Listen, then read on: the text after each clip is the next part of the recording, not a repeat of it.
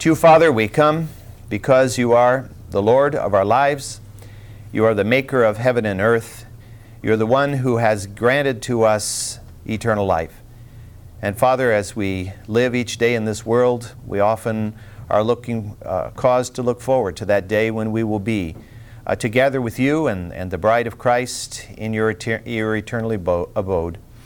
And we know, Father, that you have put us here, however, to serve you, to be strong in the Lord, to be faithful in all that you've called us to do, to be as a city set upon a hill, shining forth the light of the gospel to those around us. And Lord, I pray that'll be a practical thing in our everyday walk, that the way we think, the way we talk, the way we act, whether it be at work or play or school or wherever it might be, at home, that we will remember that we are yours, and our goal is to be Christ-like in our actions and our attitudes and in our words. Help that to be a reality, Lord. And when we fail, pick us up, dust us off, and set us on the course again with that sense of commitment to you. Lord, I pray that you will direct us now today as we look at Israel, often falling, often being picked up, often being sent again onto the course you set before them. And even though it was a long course, we're grateful, Lord, that the victory was theirs as they trusted in you. And so as we study this passage today, illumine our minds according to your will in Christ's name. Amen. We're in the 21st chapter of the book of Numbers, beginning at verse 10. 21st chapter of the book of Numbers, beginning at verse 10. Now the sons of Israel moved out and camped in Oboth. And they journeyed from Oboth and camped at Abarim, in the wilderness which is opposite Moab to the east. From there they set out and camped in the Wadi Zared. From there they journeyed and camped on the other side of the Arnon, which is in the wilderness that comes out of the border of the Amorites. For Arnon is the border of Moab, between Moab and the Amorites. Therefore it is said in the book of the wars of the Lord, Waheb in Suphah, and the wadis of the Arnon, the slope of the wadis that extend to the site of Ar, and leans to the border of Moab. And from there they continued to Beer, that is the well, where the Lord said to Moses, assemble the people that I may give them water. Well, let's look at that enlightening passage this morning and discover what God might say to us from what can be very mysterious, particularly if we're not very familiar with the topography of this part of the world. The passages that we have studied just previously are passages that deal, particularly the passage having to do with the serpent being raised up in the wilderness, occurred in an area which, if you look at your particular map that I handed out to you this morning, was probably in the southern part of the Arabah, south of the country of Edom, and probably north of the head of the Gulf of Aqaba. Again, mentioning to you that the Red Sea sort of looks like a forearm coming up with two fingers sticking up, and the finger to the west being the Gulf of Suez, and the finger to the right being the Gulf of Aqaba, and that piece of land in that triangle being the Sinai Peninsula, being the place where the Israelites wandered for 40 years, or at least part of the place, where they wandered part of that 40-year period of time. So somewhere in that gap between the head of the Gulf and the southern border of Edom was where the Israelites were struck by the fiery serpents, and God dealt with them in judgment there. In this passage, which we have just read this morning, where we discover that the Israelites are moving up the east side of Edom.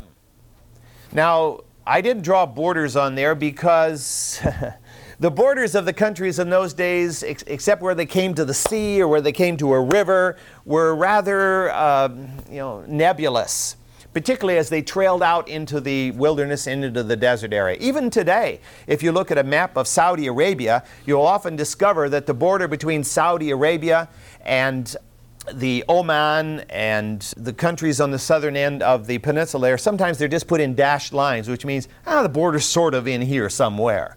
It's out in the middle of the desert. It faces on the Ruba Kali, which is called the empty quarter. Nobody lives out there. And so where the border is kind of immaterial. Well, for this time period we're talking about, the borders were not surveyed. There was nothing by which they could clearly demark them, and it wasn't very important. And so somewhere to the east of Edom, in territory the Edomites might possibly have claimed, but at least so far out that they didn't, Edomites didn't really know that they were there.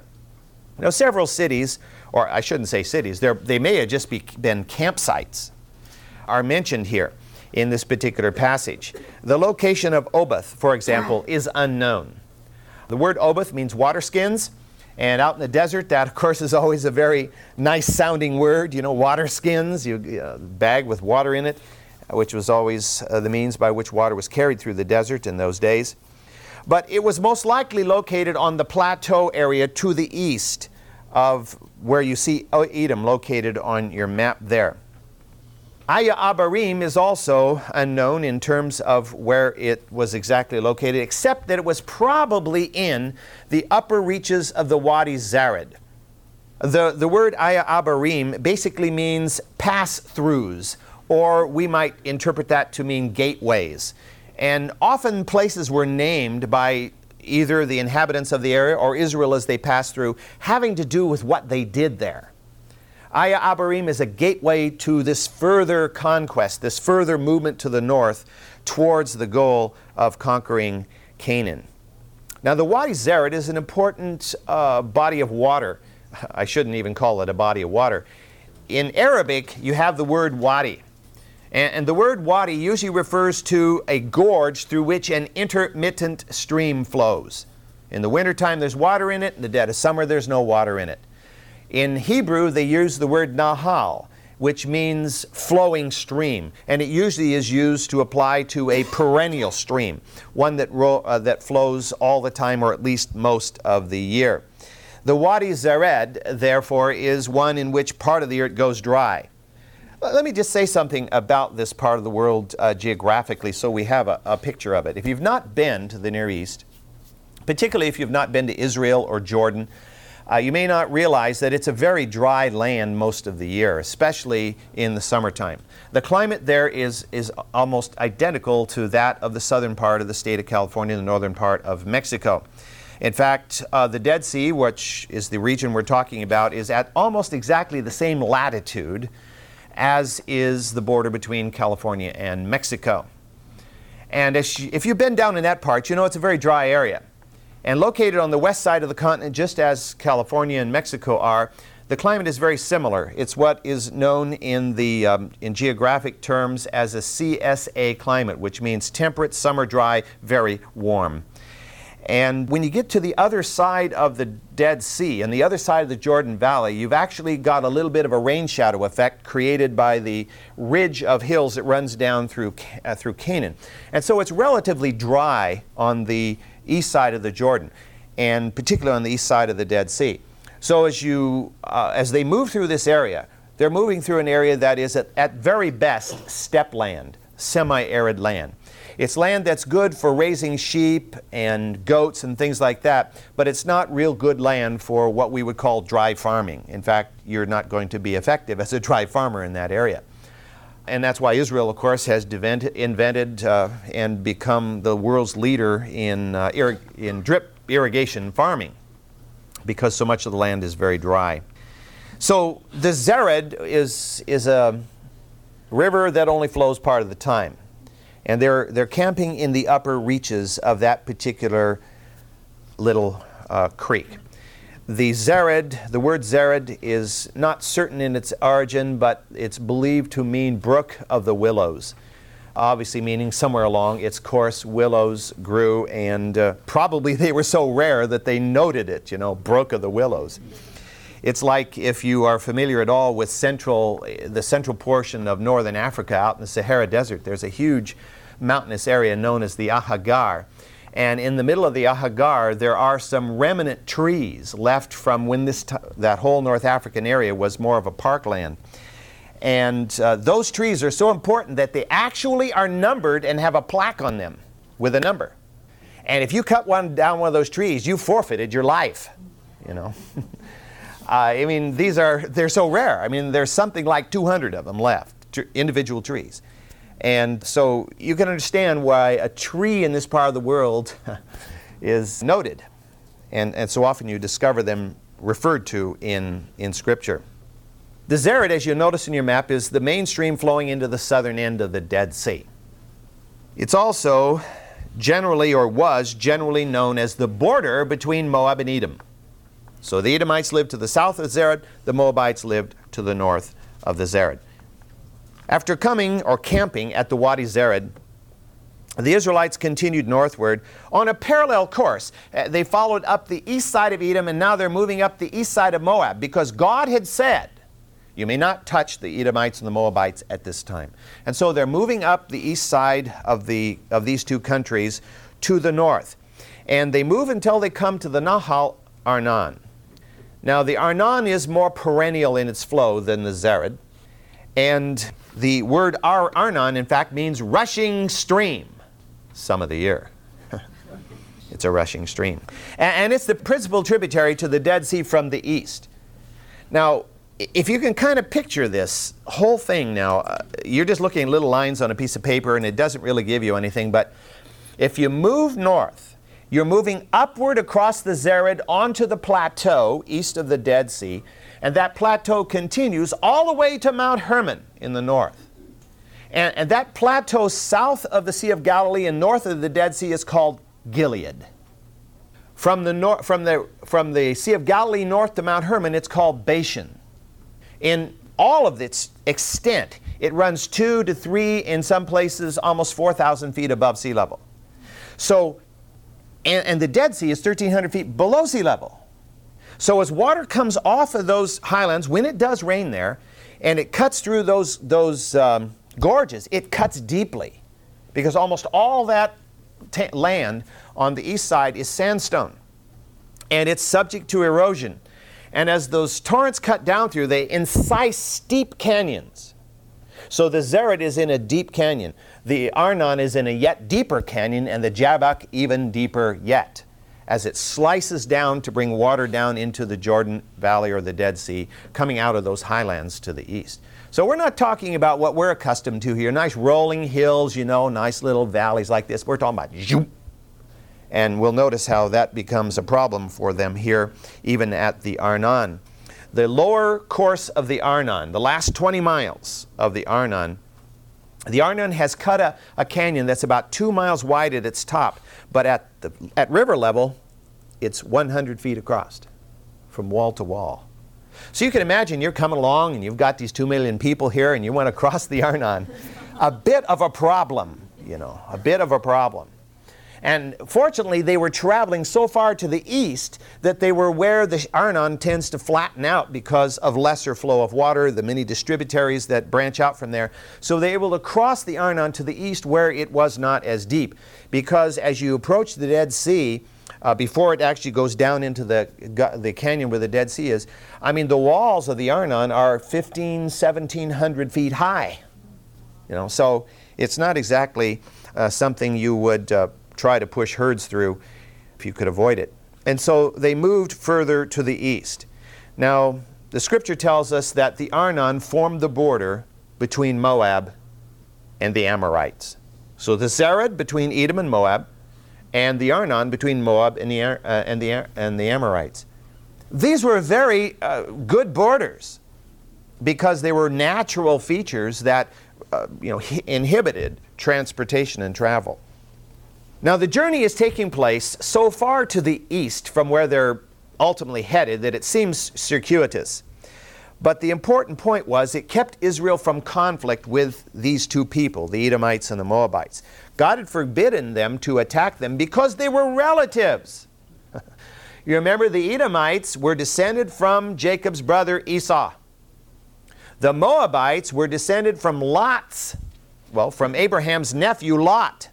You remember the story of Lot? He was shoved out of Sodom by the angels, and he chased off up into the hill country. And then his daughters, their husbands didn't come along. The daughters were so forlorn, their world had been destroyed. And so they get their father drunk. And by their own father, each of the two gals become pregnant. And one of them bears Moab, and the other one bears Ben-Ami, who becomes the father of the Ammonites. And so God forbids Israel at this time to touch the Edomites, the Moabites, or the Ammonites because they are relatives of Jacob. Now later on, some of those prohibitions will be removed, but at this point they are not to touch their relatives. And so as they move to the north, they finally come to the Arnon. And when they cross the Arnon, they're in the territory of the Amorites, and there is no prohibition from God relative to the Amorites. They are fair game as far as Israel is concerned. The problem is they are a very warlike people. Now, as we read through this passage, you probably discovered that from verse 15 on down for a ways that you have some strange wording there. This is a song. Verses 14 and 15 particularly. This is a song. This is a chant that Israel chanted there in the desert. Moses says there that it is said in the book of the wars of the Lord. Now, if you turn in your Bibles to the book of the wars of the Lord, yeah, right. It's not there, right? It's not even in the Apocrypha. In fact, it's not even anywhere. And that's because it's no longer extant. Whatever was the reference that Moses is making here, and there are other references in Scripture to other writings which no longer exist. And the only reason we know they ever existed is because the Scripture says they existed. And so Moses is quoting from what was apparently being written at the very time, because they hadn't done any of this stuff until they got here. And so Moses is quoting from the war song, war chant, I guess you could say, that was being written down at the very time. The Wahab in Sufa. Isn't that inspiring? And the wadis of the Arnon, and the slope of the wadis that extend to the side of Ar and leans to the border of Moab. I mean, doesn't that just drive you forward? It's like sink the, remember the Maine, remember the Alamo kind of idea here, except to us it's rather meaningless. But to Israel it was very meaningful. You're probably aware of the fact that we have something similar. The United States Marine Corps, for example, sings from the halls of Montezuma to the shores of Tripoli. What is the purpose of such a song? To remind them of past victories, to live up to your history, to be a man for your nation as the men of the past have been, be willing to die for your cause. And that's the purpose of a song like this. That Israel will remember the feats of the past and be inspired to do them again. What in the world are the halls of Montezuma? Most Marines, I'm sure, unless somebody explains the song to them, haven't a clue. From the halls of Montezuma to the shores of Tripoli, oh wonderful. What does that mean? Halls of Montezuma to the shores of Tripoli. Muammar Gaddafi, remember a while back when he was such a pain in the neck, and Reagan sent over all the bombers to try to take him out. At that point, a lot of people were reminded of the fact that one of the earliest wars in our history was against that same place. Not the same man, of course, but that same place, back in 1805, when they were the Barbary pirates. And we attacked them because they were causing us a big pain. And Marines captured the port of Tripoli there, and that was one of the earliest great successes of United States Marines. They were just barely a brand new unit in the United States Navy. And of course, Halls of Montezuma refers to the Mexican-American War.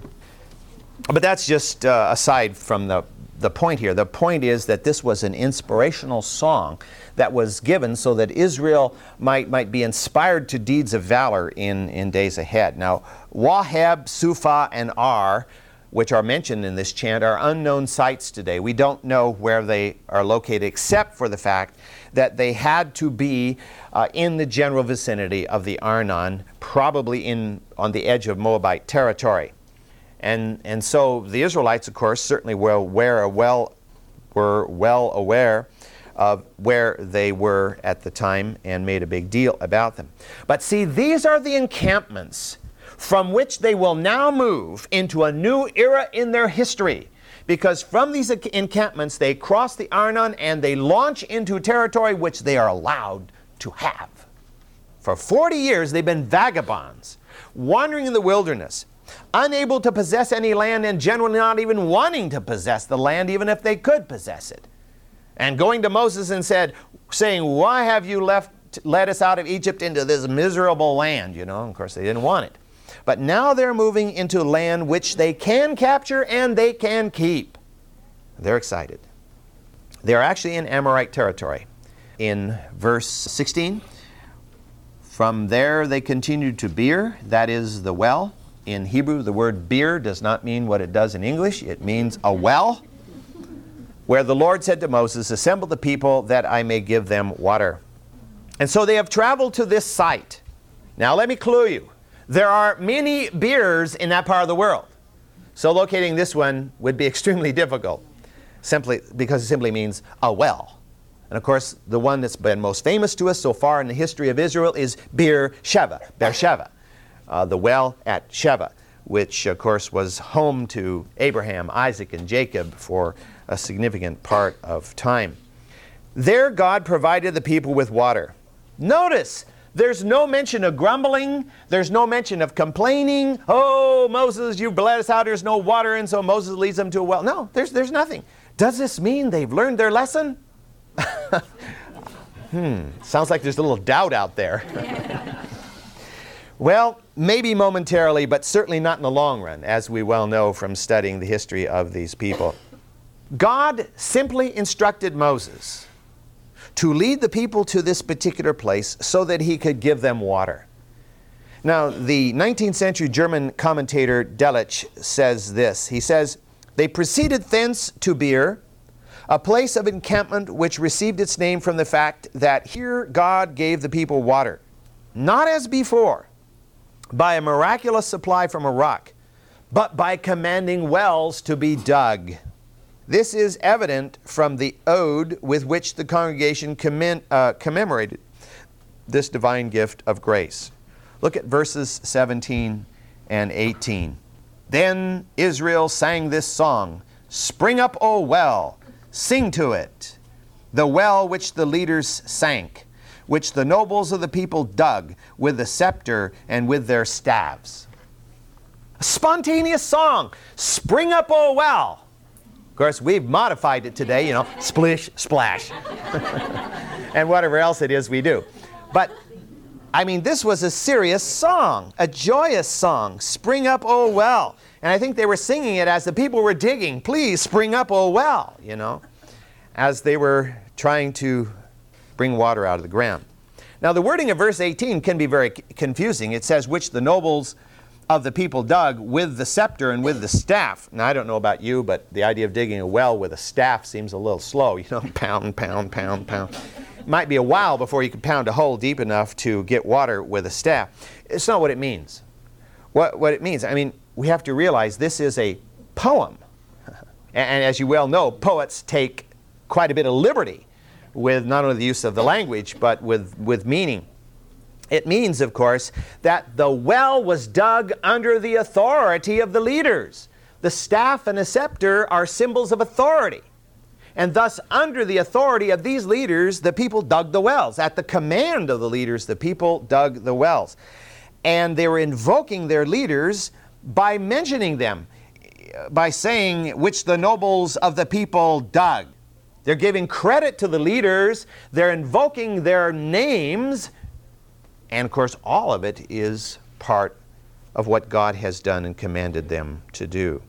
This is a song by which they wanted to commemorate a never-to-be-forgotten event, which, of course, within a few years was probably forgotten. At the end of verse 18, from the end of verse 18 through verse 20, we have, again, a description of the route of travel. Again, terms that probably are totally unfamiliar to most of us. And from Mattanah, Nahalil, and from Nahalil to Bamoth, and from Bamoth to the valley which is in the land of Moab, at the top of Pisgah, which overlooks the wasteland. They journeyed northward, is what that says. Across what is known today as the Medeba Plateau. And they're moving towards Heshbon, which if you have your map, you'll notice is up there to the north of this spot. They're moving towards Heshbon. And along the way, they camp at a place called Mattanah, which means gift. And then they camped at a place called Nahalil. Nahal means stream, El means God, the stream of God. It's very common for them to do things like this. You'll discover how many people's names end in EL and how many place names end in EL. They give credit to God often along the way in both persons and places. And then they camp at Bamoth, which means high place. Not high place as in go up here and look out over the city. High place as in a place where you worship pagan gods. Now these, again, are sites unknown to us today except in the general sense of where they were located. We know for sure that they were north of the Arnon and south of Heshbon. They were in that gap there somewhere, all of which is today in modern Jordan. It's territory that the Amorites had recently taken away from the Moabites. You see, the Moabites normally possessed the territory up to the Jabbok. But the Amorites had moved in and taken that territory away from them down to the Arnon. So that's what really spooks the Moabites. And as we move on into the next chapter, we discover that the king of the Moabites is so spooked, he calls for, a seer to come from a distant land to come and curse the Israelites. The guy becomes really neurotic. Because Israel, you see, becomes a greater threat to him than even were the Amorites. As we'll see why in a minute here. So the Israelites have actually moved into Amorite territory. Now, we're told in verse 20 that from Bamoth they went to the valley that is in the land of Moab, and they went to the top of Pisgah, which overlooks Jeshimon, the wasteland. Now, I don't know if you can get the drama of this event, but we're talking about the Israelites finally arriving at a place where they could actually look into the land which God has given to them. They can actually stand in Pisgah and they can look to the west and they can see Canaan from south to north. This is the land with which they have been gifted. And after traveling through the wilderness as they have for these 40 years, it had to be a joyous sight, because you go to Israel today and it's lots of rocks and a lot of barren land, but in those days it was forested. There are constant references in Scripture to the forests of Ephraim and the forests of Judea. It was a forested land, which it is not today. They're trying to reforest it, of course, and some of you have contributed to having trees planted over there. And there are people, you go over there and you find their names are actually at the base of the tree. At certain places, like at the Holocaust Museum over there anyway. It's fun to go over there, and you go to the Israeli Holocaust Museum in Jerusalem and you walk around and you find a tree planted there, and the nameplate at the base of it is Corrie ten Boom. And other people who had endeavored to save the Jews, their names are there, and trees have been planted in their honor by the government. They got their view of the promised land. It was no longer just a promise now, it was becoming a reality. And that's something we all look forward to. You and I live in the state of a promise. God has promised to you, and He has promised to me, eternal life with Him in the great heaven which He has created. It is to us a promise. We're moving towards a promised land. We're wandering through our wilderness. But God sometimes gives us a glimpse. Sometimes it's at the end of our lives, but it gives us a glimpse of what it will be like. And of course the reality will come a little later on, and so it will be for each of us. The term Pisgah seems to mean top or head, as in the top of a slope. One of the high points on the western edge. Now again, let me try to paint this picture for you. If you look into the Jordan Valley is a relatively flat area that starts to become foothillish as you move towards the two sides of the valley. But the Jordan Valley is actually what is known in geological terms as a Graben, which is a German word for grave, and is the term used for down-faulted areas like Death Valley over here. A down-faulted area, an area that has been dropped because there's a fault running on each side of the valley. And so what you have are escarpments that are produced by downfaulting. And so this is not a gentle slope that drops down. We're talking about in many places cliffs that drop down into the valley. And since the valley is below sea level, the entire Jordan Valley is below sea level. The Dead Sea is 1,300 feet below sea level. The Sea of Galilee is 600 feet below sea level. So the whole Jordan Valley is below sea level. And so you're dropping from cliffs that are 3,000 feet high on the Jordanian side and maybe 2,500 feet high on the Israeli side down into this valley. So it's a rather sheer drop-off. And on the edge of this escarpment is Pisgah. One of the vantage points is called Mount Nebo. And from Mount Nebo, they will look out over the land.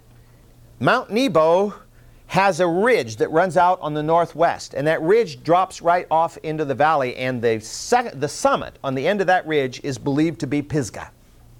And we're talking about a point which is 2,700 feet above sea level, but 4,000 feet above the Dead Sea down below.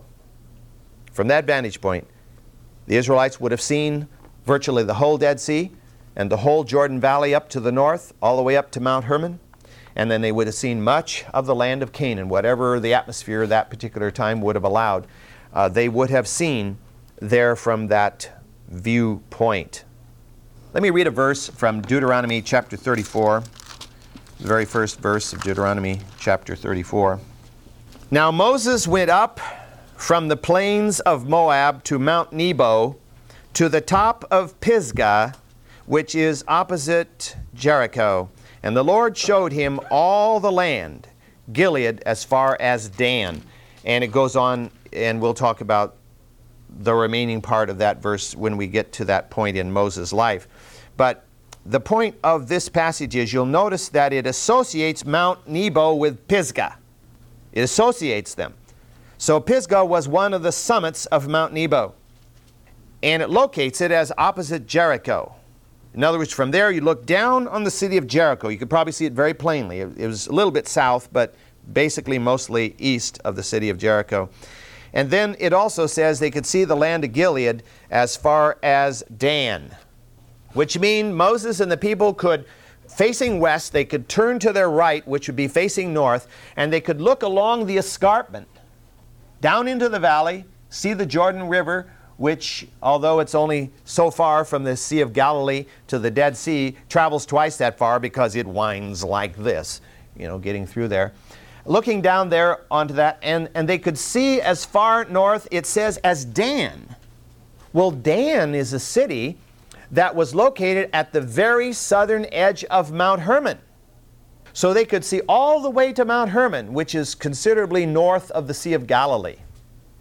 And this was the view which they got from Pisgah. And it wasn't an inspiring thing for them, for a people who had had no land, for 4 to 5 centuries had been out of it, you might say. The land had been promised to Abraham, Isaac, and Jacob, but it had not been a reality.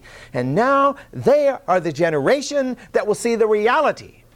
It's like us thinking about the fact that Jesus may come in our lifetimes. We may be that generation.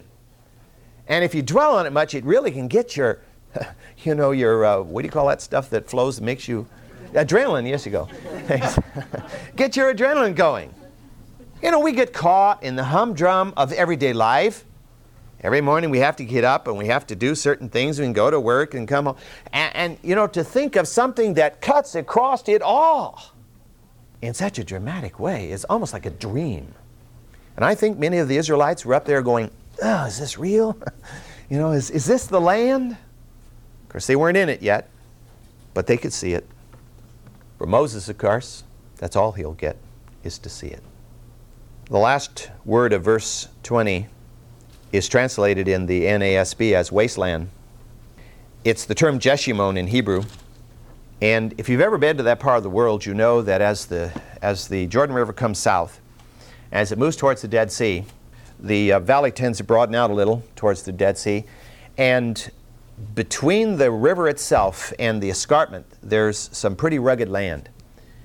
Today, that area is called the Gor, literally the Gor El Belka. And it's a wild land between the watered, tree-laden, bush-laden, actual floodplain of the Jordan and the escarpment. There's this kind of a wild land in between. And that's what is being referred to here, the wasteland down there. They were going to have to cross that wasteland cross the Jordan, cross some more of that wasteland, and then they could attack Jericho. At least that's what will happen in the future. Well, let's read on at verse 21. Then Israel sent messengers to Sihon, king of the Amorites, saying, "Let me pass through your land. We will not turn off into the field or vineyard. We will not drink water from the wells. We will go by the king's highway until we have passed through your border." But Sihon would not permit Israel to pass through his border. So Sihon gathered all his people and went out against Israel in the wilderness and came to Jahaz and fought against Israel. Then Israel struck him with the edge of the sword and took possession of his land from the Arnon to the Jabbok, as far as the sons of Ammon, for the border of the sons of Ammon was Jazer. And Israel took all of these cities, and Israel lived in all the cities of the Amorites, in Heshbon and in all her villages. For Heshbon was the city of Sihon, king of the Amorites, who had fought against the former king of Moab, and had taken all his land out of his hand, as far as the Arnon.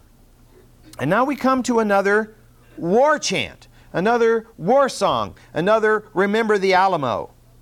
Therefore those who use Proverbs say, "Come to Heshbon, let it be built. So let the city of Sihon be established.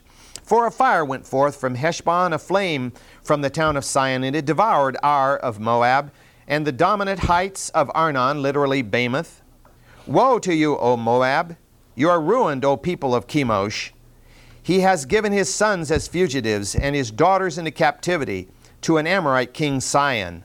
But we have cast them down. Heshbon is ruined as far as Dibon. Then we have laid waste even the Nophah, which reaches to Medeba." Thus Israel lived in the land of the Amorites, and Moses sent out to spy Jazer, and they captured its villages and dispossessed the Amorites who lived there. That is a very interesting song or poem, and I don't know if we'll get to explain it all today, but let's move towards that. Moses sends a request to Sihon, just as he had to the king of Edom and the king of Moab. "We would like to pass through your land. Give us permission. We won't eat any of your food. We won't drink any of your water. We'll just pass right along the highway. We'll neither look to the right or left. We'd just like to go through your land." And of course, Sihon says, "Stuff it. You're not going to do that." As the king of Edom had said, and the king of Moab said, "You aren't coming through our land." The difference, however, is dramatic. When the king of Edom said, "Don't come through the land," God said, "Okay, Israel, you're going to have to go around." But God doesn't say that to Israel here. Because actually, and this is part of the humor of it all, they are already in Sihon's territory. You see, they are across the Arnon, which means they are actually in the territory that's under his rule already. So it's kind of like, may we have permission to pass through your land? Of course, we're already there. Kind of like an afterthought here. And so the two major reasons that Sihon does not just say, "No, you can't," and make a show of force like the king of Edom did. He paraded his tanks and flew over with his F-16s and whatever. Sihon comes out and he doesn't make a demonstration. He attacks Israel. And the reasons for this are, first of all, Israel's already in his land. So he can't just make a demonstration and hope they'll go away, because they're already there. And then secondly, God had not prohibited Israel from provoking the Amorites and fighting back. Now, what we have to do is place this event, because as you read through here, it kind of doesn't seem to fit exactly.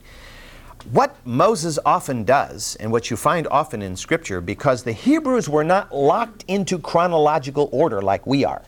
We have this old Greek thing about us that everything's got to go tong, tong, tong, tong. And everything needs to be written in chronological order or we get all confused. But it didn't bother the Hebrews. They didn't always worry about chronological order of things. That's why you read through the Old Testament. It's not in chronological, in a general way it's in chronological order, but in a specific way it is not. Because you come to the end of the Old Testament by the time you get to, basically to the end of Ezra.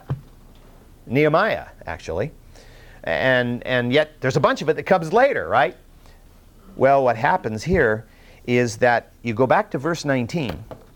From Mattanah to Nahalil, from Nahalil to Bamoth, this battle is fought in that verse. In other words, it's fought somewhere between Mattanah, Nahalil, and Bamoth. is where the battle is actually fought. It's not mentioned at that time because it wasn't important. Moses was talking about the flow of the movement all the way to Mount Nebo. The battle is fought before they get to Mount Nebo or Pisgah. It's fought before they get there. So he just kind of carried it all the way through the Pisgah, the vision, and now he goes back and says, by the way, there was a battle fought. And this is the battle described in this particular passage.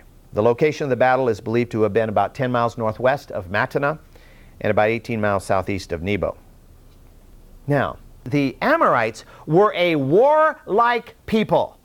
I mean, we're not talking about people who just kind of were out there under their vineyard, under their vine, doing their thing and wishing nobody would bother them. They were an aggressive, warlike people. They had just fought Moab and captured that whole hunk of territory that belonged to Moab between the Jabbok and the Arnon. They had taken it away from them. They were an imperialistic power. And so here is Israel, a non-warlike group of nomads who have no military training really, who have had a few battles along the way, gotten a little bit of experience, but here they are up against a real military power in the Amorites. And yet we discover the Amorites are destroyed. Their power is shattered. And this is not a fluke, as we well know. God gave them the victory. We sing the song, Jesus giveth us the victory. God gave Israel the victory. Why did he do that? Because they are listening to his word, they are trusting in his word, and they are obedient to his word. That's why. There are some people who feel that victory ought to be theirs just because they call themselves Christian. No. Victory comes to those who trust and obey and walk in faith with God. They don't take the Word of God and say, well, it says this, but God can't really mean this because that's not what I like, so I'm going to redefine it. It's not where we define the Word according to our thinking, but it's where the Word defines our thinking. That's why Paul keeps saying, have this mind in you that was in Christ Jesus. He's talking about mindset, mindset, mindset. By the renewing of your mind, he tells us in Romans 12. God speaks and we listen and we obey, whether it seems like a rational thing to do in our sophisticated modern society or not. Before they attempted to take on the task of conquering Canaan, the Israelites had to be made keenly aware of the fact that God will give them the victory no matter how great the odds. No matter how great the odds, God will give them the victory, even over the most formidable armies, because they will meet more difficult armies than the Amorites when they get into Canaan. Alliances of numerous kings will come against them with weapons they've never even seen before. And yet God will give them the victory. Let me, in closing today, read from the 7th chapter of Deuteronomy. Deuteronomy 7, verse 17. If you say in your heart, these nations are greater than I, how can I dispossess them? You shall not be afraid of them. You shall well remember what the Lord your God did to Pharaoh and to all Egypt, the great trials which your eyes saw, and the signs and the wonders and the mighty hand and the outstretched arm by which the Lord your God brought you out. So shall the Lord your God do to all the peoples of whom you are afraid. Moreover, the Lord your God will send the hornet against them, until those who are left and hide themselves from you shall perish. You can't do it. The enemy is too formidable. But I will do it. Look what I've done in the past. Look how I routed the Egyptians. And this I will do for you. I will give you the land because you are my people and you are in my will. And God is saying that down through the halls of time to all of us. God gives us the victory even over formidable foes because we are serving Him. And it is His plan and His purpose. We not only have the ultimate victory of walking one day the streets of gold with Him, but we have victory here and now. Doesn't always mean everything is hunky-dory. Doesn't mean we don't get sick. Doesn't mean we don't have financial troubles. It means that through it all, as we trust Him, He will bring us to the place of His plan and His will. He will bring us into the green pastures, as it will be. And green pastures don't always mean something that feels warm and fuzzy at the moment. It's something that wherein His reality is clear to us, and we then become that crushed grape, as it were, and the juice flows out to minister to all those around us. And so it is with the whole history of Israel. This is God's way of speaking to you and to me today of the reality of what He wants to do. Well, something wonderful happens. We don't have time to go into it today. We'll look at it next Sunday. But God will give them land. Before they get to Canaan, God gives them a taste. You may have this land. Whoa. God gives good gifts to those that walk in obedience to Him.